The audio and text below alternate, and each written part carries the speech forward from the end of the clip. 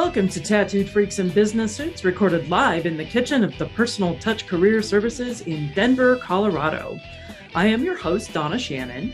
As a professional career coach, I help people navigate the hiring maze to get to the jobs they really love. So in addition to working with job seekers one-on-one, I do have a book available.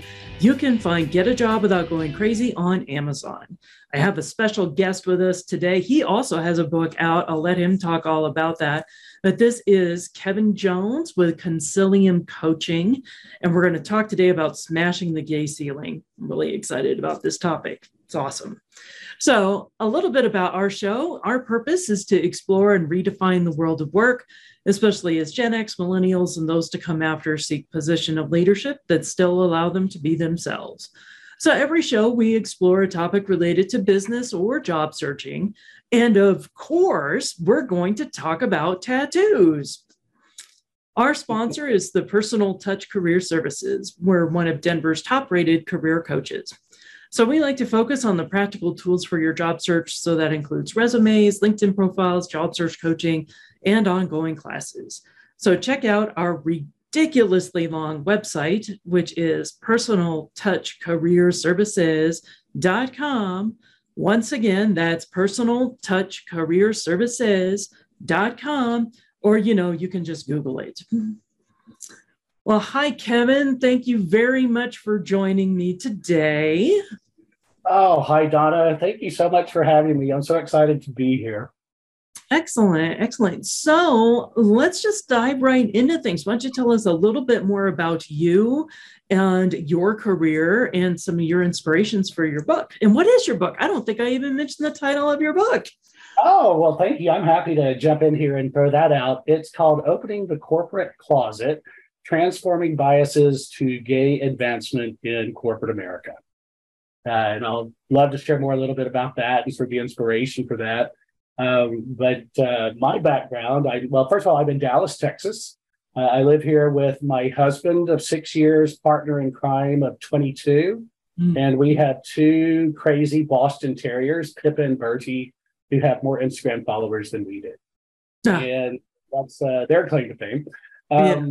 But I had a wonderful career in corporate America that also, I should say, in corporate Britain, because I was able to spend 9 years over there, where I also met my now husband, Simon. But I had multiple wonderful opportunities to move up in my career, both in telecommunications and later on with Ernst & Young. And as I continued to move up and get more responsibilities and greater visibility, I also started to notice some of the things that I hadn't seen when I was younger and more junior in my career. And that was really the inspiration for my book as well. I started seeing these leadership announcements that you always see, leadership changes. We're having this person in, this person's rotating out. And it's fairly formulaic, as you would expect. You get these emails that say, Donna Shannon is now taking over the role of sector leader, et cetera. Gives a little bit more professional information about Donna. Then at the end, it says, Donna is married to her husband, Blake, and they have 2 children. Or Kevin is married to his wife, Blake, and they have 3 children. And I started noticing this pattern that there were very few people, if any, like me, in those leadership announcements. I never saw a man married to a man or a woman married to a woman. And it got me thinking about this being the tip of the iceberg. Why don't people make it this far in the first place if they're members of the LGBTQ community? Right. So do you have any stats or figures or studies that kind of reflect that? We've seen a lot of things, studies in recent years. It's like persons of color and CEO roles make up less than 3%. And I'm probably getting that figure wrong, but it's distressingly low. Yeah. When I started researching this book, one of the most striking data points for me was when you look at the number of board members across America. There are over 2,000, I think it's 2,200 board positions in America.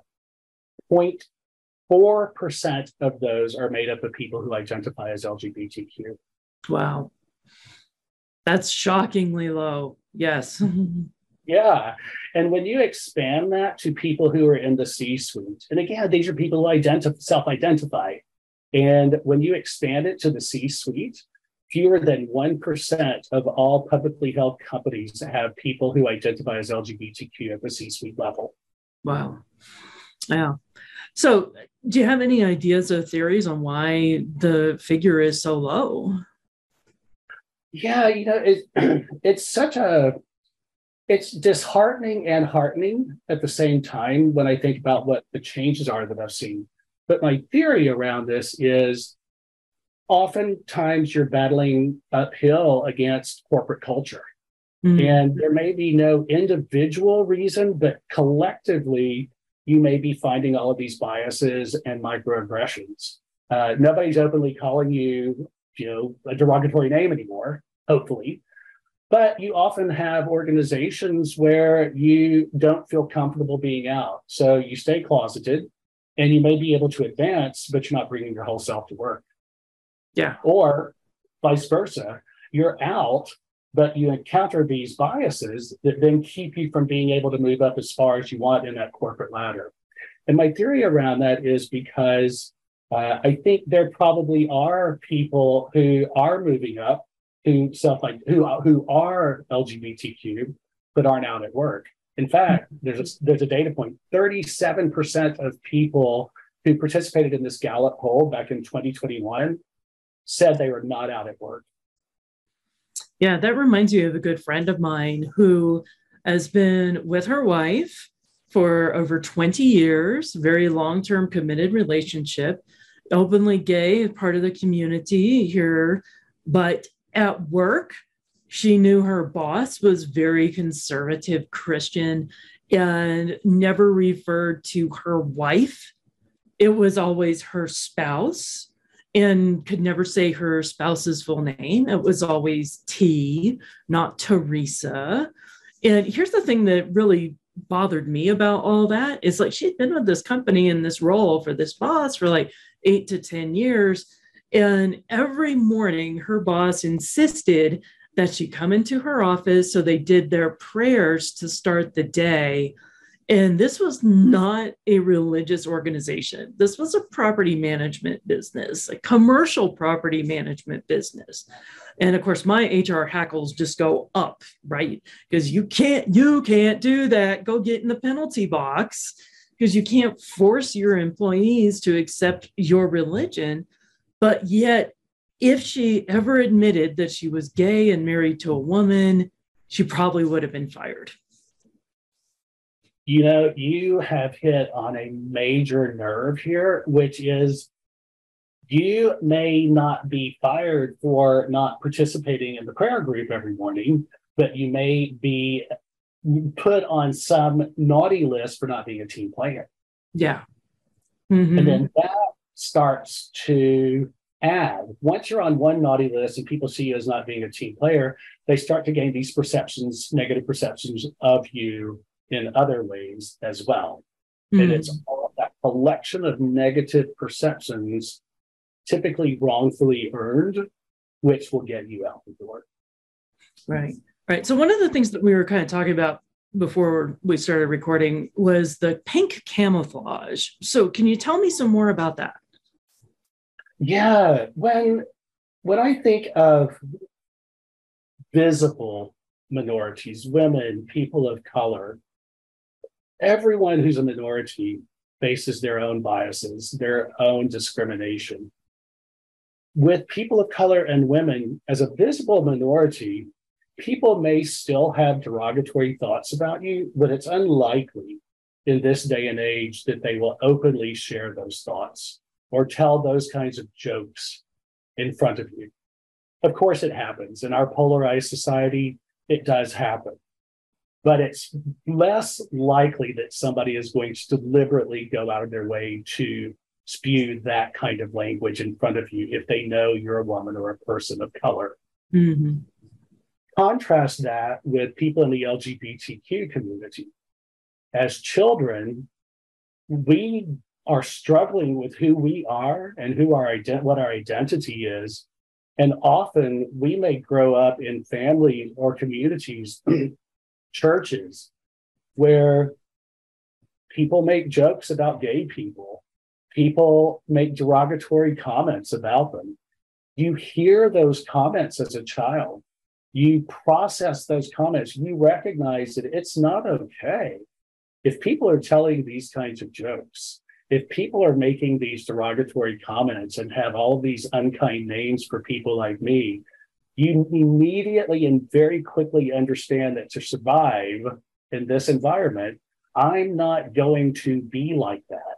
Mm-hmm. And so we learn how to camouflage ourselves. We do all of these things that keep people off the scent, if you will, of who we really are. And we cloak ourselves in what I call this pink camouflage. As long as we want to, as stressful as it is and as exhausting as it is, we can fake who we are for the sake of survival. Mm-hmm. And many of us bring that childhood memory and practice of surviving through camouflage into our workplace if we feel like that is a survival technique that we need in order to succeed or remain employed. Mm-hmm. Yeah, interesting. So what do you think are some of the challenges the LGBTQ community is facing in breaking through that ceiling? I'd love to go back to one of the ones that you were actually talking about, which surprisingly, the religious aspect. One of the main reasons people cite for not being out at work is either their own religious upbringing or the religious environment in the organization where they work. And we're not talking about nonprofit religious organizations. We are talking about for-profit companies. Yeah. I'll give you an example. One of my coaching clients a while back had someone in his office who asked if she could pray over him for being gay. No. I'm just cringing. I had to, as a coach, I had to stay kind of stoic and listen and nod, but I was cringing as well on the inside. And so I was asking a few questions, and kind of what I really wanted to know, back to your point, is where was HR in this? Mm-hmm. And we finally got to the point of HR, and he said, I can't go to HR because she goes to the same mega church as this person who wanted to pray over me. Yeah. Long story short there, he ended up leaving the organization, and that was the right move for him, but he shouldn't have had to. Right. So, yeah.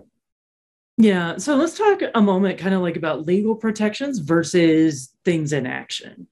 So as we know, there's been a lot of legislation over the past few years, both on a federal level and then some individual state levels, to help protect people who are, gay or part of the queer community. Although, unfortunately, sometimes we're seeing those things getting knocked back.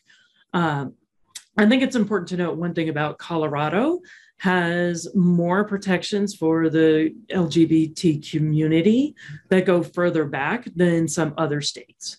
So in most cases, I'm going to put my HR hat on because I remember studying this way back when I was in college in 2012. I was getting a more advanced degree, and we were looking at the example of specifically in Colorado, it's illegal to discriminate against people for sexual orientation or gender.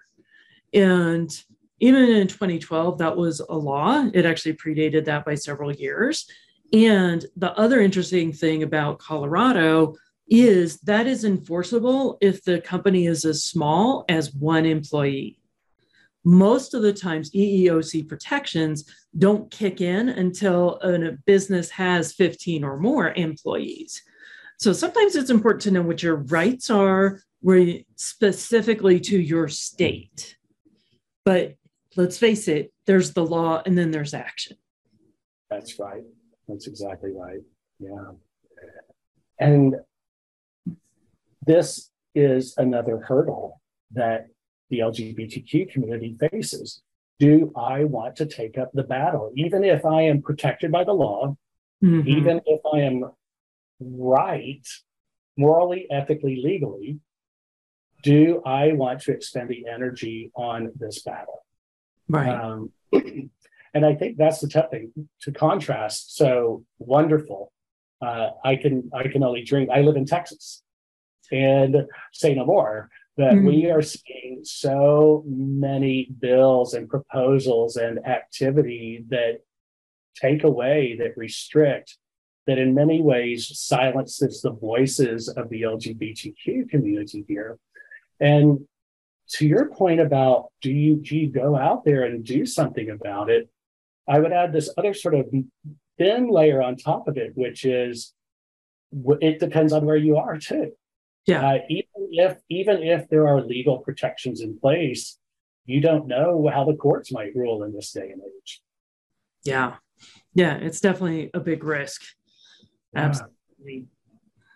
So when you're coaching with people, kind of hitting on this issue again, at what point does it really become clear that maybe it's time to move out of an organization versus trying to be that agent of change within it? Yeah, and I love this question because even though, of course, it gets down to the individual and what they are willing to do, the question that I tend to ask is, at this point in your life, where do you want your energy to go? Mm-hmm. Because what I notice is by the time I'm having that conversation with people, they're already kind of drained. And what they have left, do they want to stay where they are? If they're closeted, do they want to stay closeted and keep putting up with it? Is advancement that important to them? And there's no right answer. The flip side, though, is if you've expended this much energy already and you're out, what gains have you seen? What progress have you made? Does it feel like there's more to come? Do you feel like you have more to give? And it's these kinds of conversations that reveal a lot to me about whether it's time to move on. Frankly, as a human being and a member of the LGBTQ community, what I want to say is get the hell out of there if there's a question. But I also get that change has to happen from within. And we need those people to stay who could be those warriors. It's, again, whether you have the energy to do that and whether you want to expend your energy in that way. Right. And, there's also on the agent of change point, how much positivity can you bring into the new role? And maybe the organization is to a point where it needs to evolve. So this is a side story because it was a race and gender issue, not so much like LGBTQ, but I was helping one of my clients prepare for an interview. She was coming up as an executive role for this one broadcast organization. And the board had wanted to do a big change in culture. So their new CEO they hired was a woman of color. And they were now scrambling to hire a whole bunch of executives because literally half of the white middle-aged men all went, we're not going to take orders from a Black woman. And they quit their job. And it's kind of like, that's one of those things where you go, good, please take yourself out of this organization. Self-selection, that is incredible. So I'm curious, what happened then after that? Well, here's the thing that was also a little bit mind-blowing. So it was, a broadcast channel in cable that caters to women. Their primary audience is women. The cobbler's children have no shoes. Yeah. And fortunately, my client did get hired for one of the vice president roles there. They're doing wonderful culture shift, culture change, top down, because all this came about is, after Black Lives Matter, and then the board got involved with the leadership at this station, well, more than a station, but, because they really wanted to see change. And it wasn't just let's check a box off. And it's like, yep, we've got our diversity, equity, and inclusion person that we hired in the HR department just to make us look good in front of everybody. And, we're coming up into Pride Month. We're going to see the flood of the corporations are all going to go rainbow.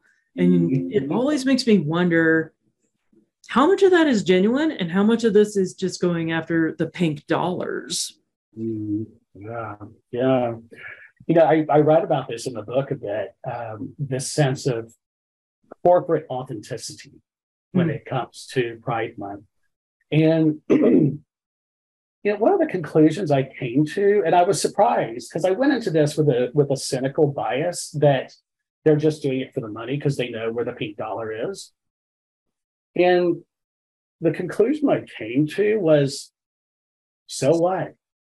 If it's more than they were doing 20 years ago, it's more than they were doing 30 years ago. We're making progress by highlighting it. Even if all these corporations are putting the rainbow flag behind their profiles on on LinkedIn for the month of June, they're doing something. And as long as they're not, to borrow the Hippocratic Oath, first do no harm, as long as they're not doing any harm and they're highlighting the LGBTQ issues out there during a month in the year, I say go for it. And then if they continue to do more and do more, well, they're building on a foundation now that may be profit driven, but it may soak into more and more layers of the organization and society over time so that it does continue to drive awareness and deepen change. I think there's some sense of normalcy to it too, right? Yeah. The more we see it, it just becomes one of those things that it's like not unusual because now it's just part of our regular lives, so to speak.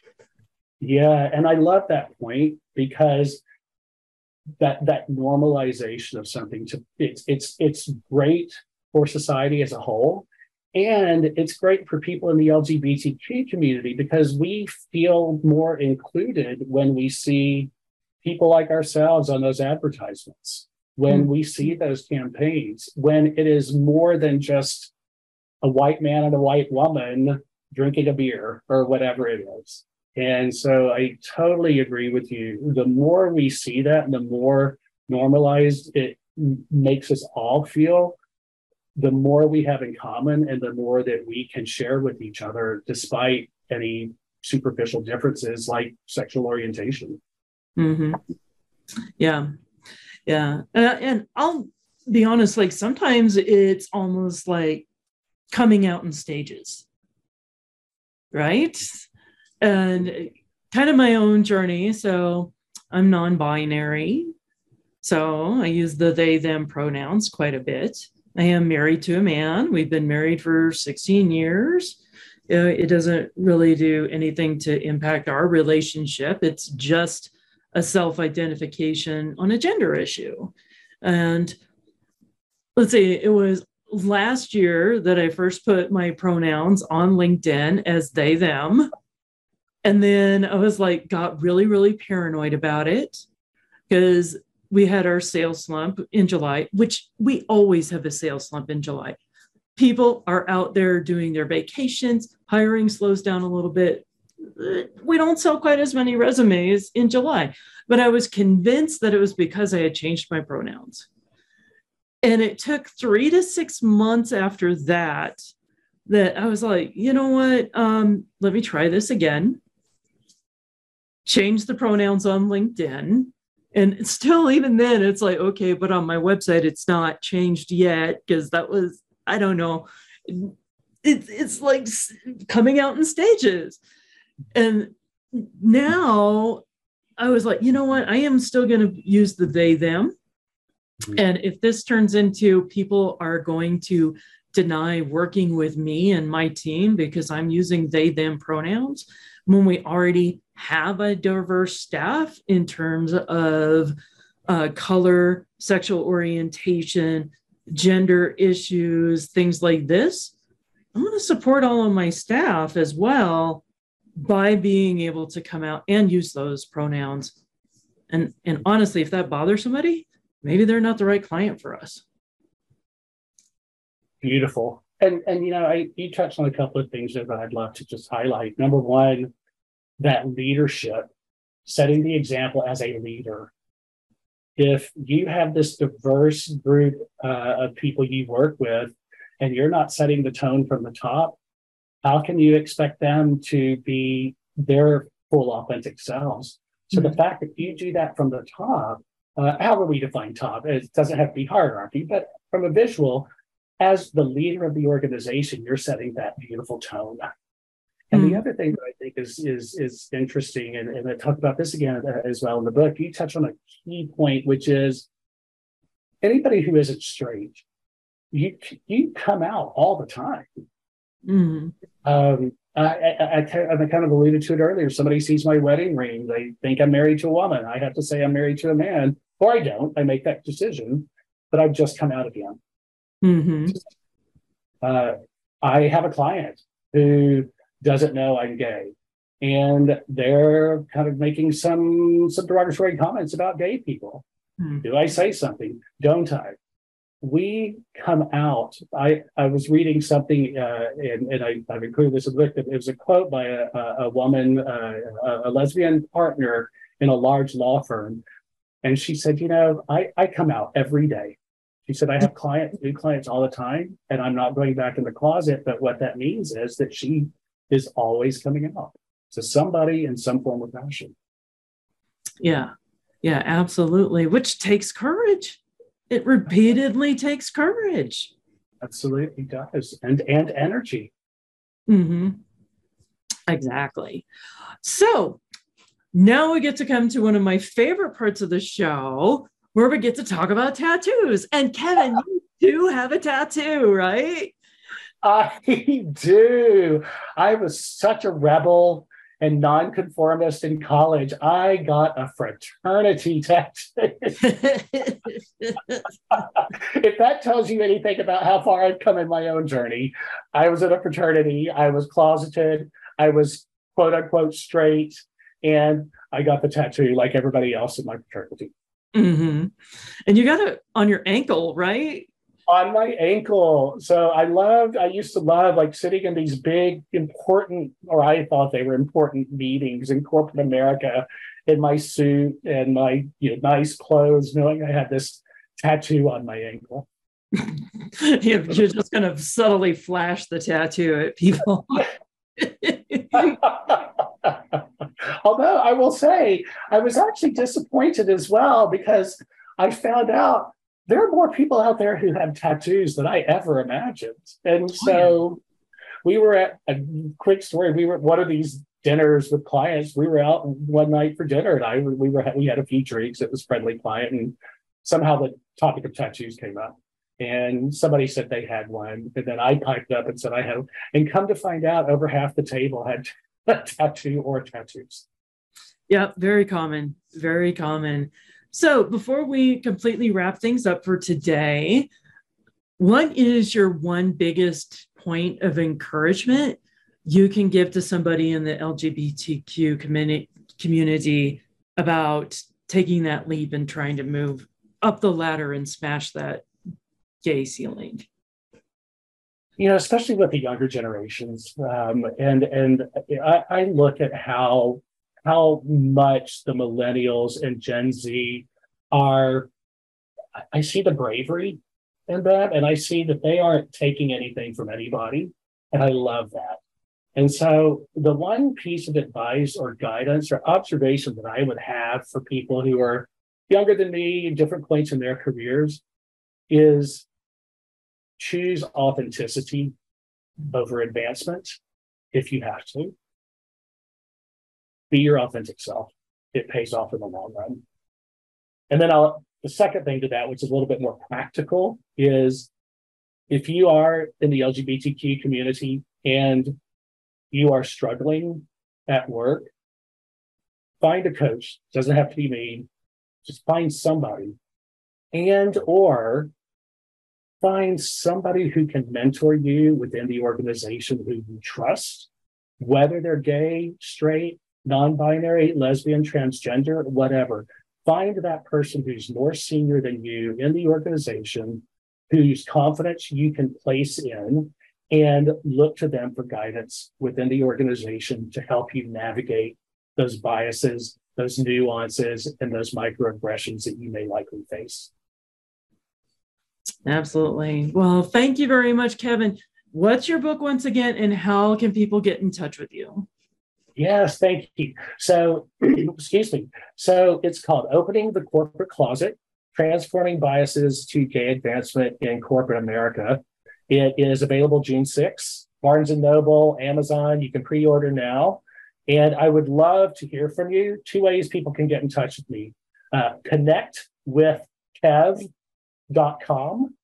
And I would love for anyone who is listening who may be interested to take a quiz that is really all about assessing where you are in terms of your own LGBTQ journey, your own decisions about being out, and how that impacts your own leadership style and how authentic you can be in that leadership style based on your journey.